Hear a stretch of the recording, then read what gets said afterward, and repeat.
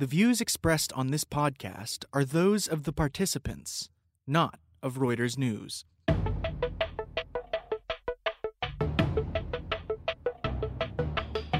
Investors Nelson Peltz and Dan Loeb's campaigns to win over P&G and Honeywell failed, at least in the short term. That's why we're going to talk about activism in this week's edition of The Viewsroom, a weekly conversation among Breaking Views columnists about the ups and downs of the world of finance. I'm your host, Jennifer Saba, and joining me in the studio, as always, is my co-host, Anthony Curry. Hello, Anthony. Hey, Jen. How you doing? Also on the line from Dallas is our colleague, Lauren Silva Laughlin. Welcome, Lauren. Hello. Thanks for having me. Okay, so let's start with the news out of Procter & Gamble. They had a very acrimonious fight with Nelson Peltz and his fund, Trian, and he was trying to get a seat on the board. They had a vote. It was yesterday. Is that correct, Lauren? Yes, that's right. And he narrowly lost. I mean, it's still kind of up in the air what's going on here. So why don't you just kind of take us through and tell us what's going on? So back in February, Peltz took this very large, for him, stake in the company. It was small sort of percentage-wise, which is interesting in and of itself. Then, of course, the market started buzzing about what he was planning on doing with that stake, and everyone sort of thought he'd push for a breakup. Come midsummer, he didn't. He really just said, hey, I'm looking for a seat on the board. I want to work with the company. By the way, I don't even want to kick off any of your current directors on the board. I just want to be sitting at the table as a voice for shareholders. And that's when things really started to get ugly, because it created a situation where he was making softer arguments. And they were harder for the company to really sort of put down. And the attacks became very personal. So over the course of the next couple of months, you started to see the company attacking Peltz and his own record as an investor. Peltz really tried to get in the nitty-gritty of the company and its decisions, its returns. And then, it sort of culminated yesterday, which was this bizarre vote that was so close that Peltz hasn't even really conceded. He's waiting for an official sign-off from the proxy solicitors to try to get the real read on the vote. Again, maybe a negotiating tactic to try to still get a seat on the board. Of course, P&G says that he lost. So this is a $230 billion consumer packaged goods company that has been struggling lately. I mean, it seems very reasonable what Peltz wanted to do. And as I think you've written before, they have a very entrenched board. Management, it's not entirely clear the succession plan, I think. So, I mean, why do you think that P&G decided to fight instead of, say, like Mondelez, which also Nelson Peltz was in, who he got a seat on the board, and it seems like things are much smoother over there?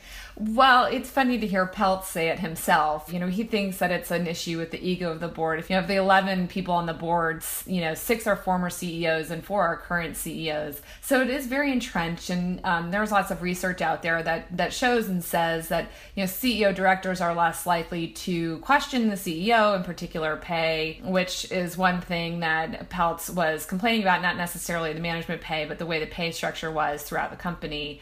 It is a somewhat difficult argument. Like you said, it's a very large, slow-moving company. Their CEO has just been back for about 2 years. The company's argument was like, hey, let's give him some time. Ultimately, really, Peltz thought it was just a delaying tactic to put him off. And there's real valuable things he thinks the company should be doing that competitors like Unilever are doing. And P&G is just completely averse to doing that. Well, I mean, like what? What examples was he giving of what Unilever's doing and P&G isn't? The main example is that there's been a shift in the consumer goods segment for these smaller companies like Dollar Shave Club, for example, to pop up and really start taking market share away from companies like Gillette, which P&G owns. And Unilever has been going out and sort of picking off some of these smaller companies. It's funny, you see the beverage companies doing it, for example. You see, Bai is one of these small drink groups that have popped up that I think Dr. Pepper Snapple bought. There's been a couple of others. And it's sort of a venture capital mentality, right? Like you go out and you kind of aggregate these smaller groups hoping that you're going to get the one or two that actually take hold and get real market share. And that's what Peltz wants to do. What P&G does is sort of focus on these brands that they've had for many, many years. And they're trying to change them and nuance them. One of their favorite things to point to are the little Tide packets. I don't know if you ever do laundry up there in New York. We do our own here in Dallas. But there are these little Tide packets, and they've, the technology for those has come a fairly long way. However, it has been, decades. And Peltz wants more. So if we give P&G a little bit of credit, though, I mean, it was faced 3-4 years ago with another activist, Bill Ackman, who jumped in and then got out afterwards, actually not making a great deal of money, I don't think. So they've already been through the ringer once. So you can sort of understand, surely, why the board and the executives were maybe not so keen on having yet another activist coming in. So, I mean, how does that fit into their thinking, do you think? I think it's a legitimate concern, and part of the problem was that their other somewhat legitimate argument was like, hey, we can't just let anybody on the board just because they want to be. Of course, this is Nelson Peltz. He's good as a director and he has a proven track record. And I think the other issue for the company is that this vote was so close. So now they have a situation where they have, very close to 50% of their shareholders who actually do want him on the board and do want his opinion. And they've spent all this money trying to fight the battle. I think there's an argument to say that they really need to start listening to him.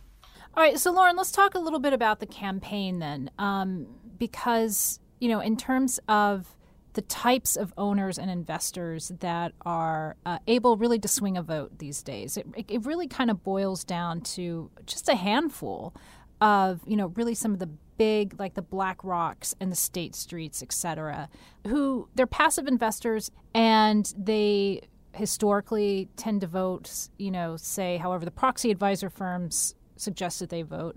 And it seemed to be very cut and dry. That doesn't seem to be the case anymore. These funds are starting to get more active, and they could also clearly swing votes one way or the other. I mean, what are we seeing, in terms of ownership and how this is playing out? It's very complicated, and it's complicated even more when you have a very large company like P&G, which was sort of what was interesting with Peltz from the start. He was not able, because it's so large, to take a huge stake in the company. Oftentimes you'll see an activist come in, maybe they'll take, close to 10% or something, and then they have a lot of ability to throw their weight around. In this case, he was only able to take, 1% or a little bit more than 1% stake. So, he didn't actually have a big vote. What he had to do was go around and try to get people on his side. Like you say, you have these massive mutual funds and they have these big stakes, and how they vote in these situations is becoming more of a black box. Some of these mutual fund companies like BlackRock have both active managers and passive managers. And the active managers, like you say, are getting more active in situations, but it's really hard to know exactly how the passive funds are going to vote. Historically, those passive funds would vote along with management, and then that sort of started to change. And there's really it's kind of hard to determine who, as an activist, who you even really need to go to try to get these funds to vote in your favor. You have the active managers who maybe aren't part of big funds. They were inclined to vote for Peltz. You have the retail group in Procter & Gamble, which actually the CEO, David Taylor, spoke about yesterday, saying that he had a large amount of retail support. And there were 3 rooms at the investor meeting that were full, and you have to assume, hey, that's probably a lot of the retail investors that live in the area. In fact, a lot of them actually got up and spoke at the meeting. And then you have all these members in the middle, and you don't really know where they're going to fall, and that's why you sort of saw this play out the way it did. Anthony, you have some stats on this, like the fact that the BlackRocks are getting a little more active and they're starting to throw their weight behind issues that they care about. Yeah, this P&G vote was it's almost going to become the classic case of what has been happening in the world of investing. Now, we've seen these passive funds have been growing and growing. In fact, I've been reading a book that's detailing that we're coming up to the anniversary of the 1987 crash that details the beginnings of passive investing by Wells Fargo advisors, of all people, back in the 80s. And it's grown to such a big extent that just in the past 12 months, they've added $500 billion of net assets to manage, on top of $250 billion in the 12 months before that. So these are becoming vast, huge funds. They now control, I think, the top 3, Vanguard, BlackRock, and State Street? State Street, thank you. They now control often 17 to 20% between them of the shares of many of the big companies that we be talking about. And that, I think, Lauren, is roughly the case for P&G, right? There were 17, 18% of the tally. A, they've become much bigger. B, as you were saying, they often would simply vote with management. As passive investors, they weren't going out picking stocks. They were investing in indices. They weren't really interested in whether P&G or GM or Honeywell was doing anything in particular. They just wanted to be part of the index. That has all changed in part because you've had JP Morgan's Jamie Dimon, of all people, saying things like, that too many investors, like passive funds, rely on proxy advisors like ISS and Glass Lewis who will come out and say, you should vote with management or against management, and a lot of people will just go along with that. Well, this year you've seen a great deal of change. You've seen State Street, in fact, was behind setting up what was called the Investor Stewardship Group, which I think we talked about earlier this year, which is where these big mutual funds, and especially the passive funds, are trying to prove that, actually, no, we do take note of what's happening. We are interested in what's happening around the world. And we want to make sure that people know that we are not just buying stocks and forgetting.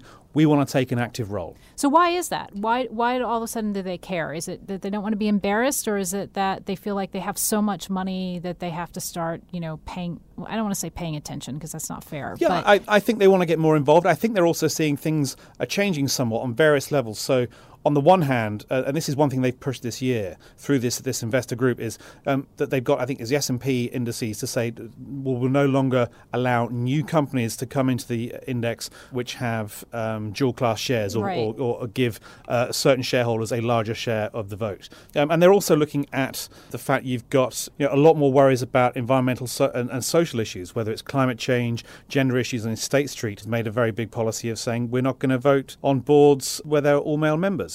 Vanguard's come up with a climate change policy. State Street's coming up with a climate change policy. They need to make sure they're showing to their investors. Don't forget, we're talking often about millennials coming into the game now who want to see that their money is being put to good use. So I think there are a variety of factors. Okay, so Lauren, let's swing this back to Nelson Peltz. For the moment, it seems like he lost, right? He doesn't have a board seat. But is he going to go away? I mean, what's his MO and past companies and his history, I think, suggests P&G is not done with him yet. That's right. And it's funny to hear him talk about another company's ego. I mean, to sort of go out there and fight the way he did to get on the board of P&G and then have the vote not go in his favor like it did yesterday, it's got to be fairly bruising to his ego. It's also not the first time he's been through this. It's only the third activist proxy fight that he's taken on, and it's the second one that he's lost. He lost another one at DuPont just a couple of years ago. He tried to get several members on the board there, failed to get them elected, and then lo and behold, he stuck around. A couple months later, the CEO stepped down. The company announced a deal with Dow, and he, sort of behind the scenes with several other activists that later came in, got to the company to close the deal, rearrange a breakup that they had planned on doing. So people sort of said, oh, he lost that fight too. No, actually, he kind of didn't. He lost the battle but won the war. And I don't really see him going anywhere with P&G. In fact, it could actually be a bit messier given the fact that he's not actually sitting on the board. And that the vote was so close, because that must be making P&G quite nervous. Well, Casters came out with a statement last night reiterating their support for Peltz. So clearly, big groups of shareholders are still on his side. And I think that when we finally get the results, looking at what percentage each director has got will be quite interesting as well, because normally if, say, several directors who've been reaffirmed are only getting 50, 60, 70% of the vote, then usually that sends a signal to the board and to management that things need to change. And often that happens, like Lauren was saying, has happened at DuPont. And it would be incredible if we see some of that at P&G, and we see Peltz's board seat push getting very close and nothing being done at all, even if Peltz doesn't get on the board. Okay, so also Dan Loeb earlier this week lost one of his bids that he was going for Honeywell. It wasn't quite anywhere near as acrimonious. In fact, it was described as kind of a friendly suggestions, if that could be the case for an activist. And then Honeywell comes out and says, listen, we're going to spin off 2 of these units that just doesn't have as much value to the company. So instead of spinning off the aerospace, which is a huge piece of the company, they decided to spin off these lesser divisions.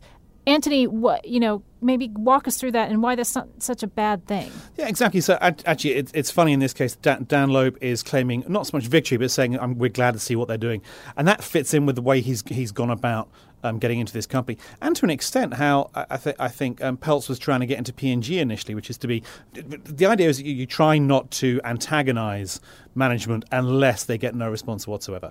And in this instance, we have a change of CEO. So David Cote had been running Honeywell for years. Darius Adamczyk was promoted and took over in, I think, April this year, and had already in March given a speech to analysts and investors saying, this is roughly what we're looking at. We're going to look at the portfolio of businesses. Nothing's off the table. And in April, Loeb comes out and says, we like where Darius Adamczyk's going. We'd love to see what he's going to do. Basically, what we think should happen is that the aerospace business, it's not growing quickly enough. In fact, it was very little growth in the last 3 years of the top line. And it's becoming a drag. And look, you can pick your company. We think this could add 20% of value to the overall holdings for investors. The classic sum of the parts. Classic sum of the parts. And, the shares went up about 10% over the next few months, 10, 12%. And they went up a little bit more on the news this week that Honeywell's spinning out, in fact, not the aerospace unit, which is about $13 billion of revenue in total out of $40 billion or so a year. It's spinning out 2 smaller businesses, home products and a car engines business, basically, that's bizarrely within aerospace because there's nowhere else for it to belong. And these combined are $7.5 billion in revenue. And what Adamczyk's saying is, look, neither of these really fit into the company.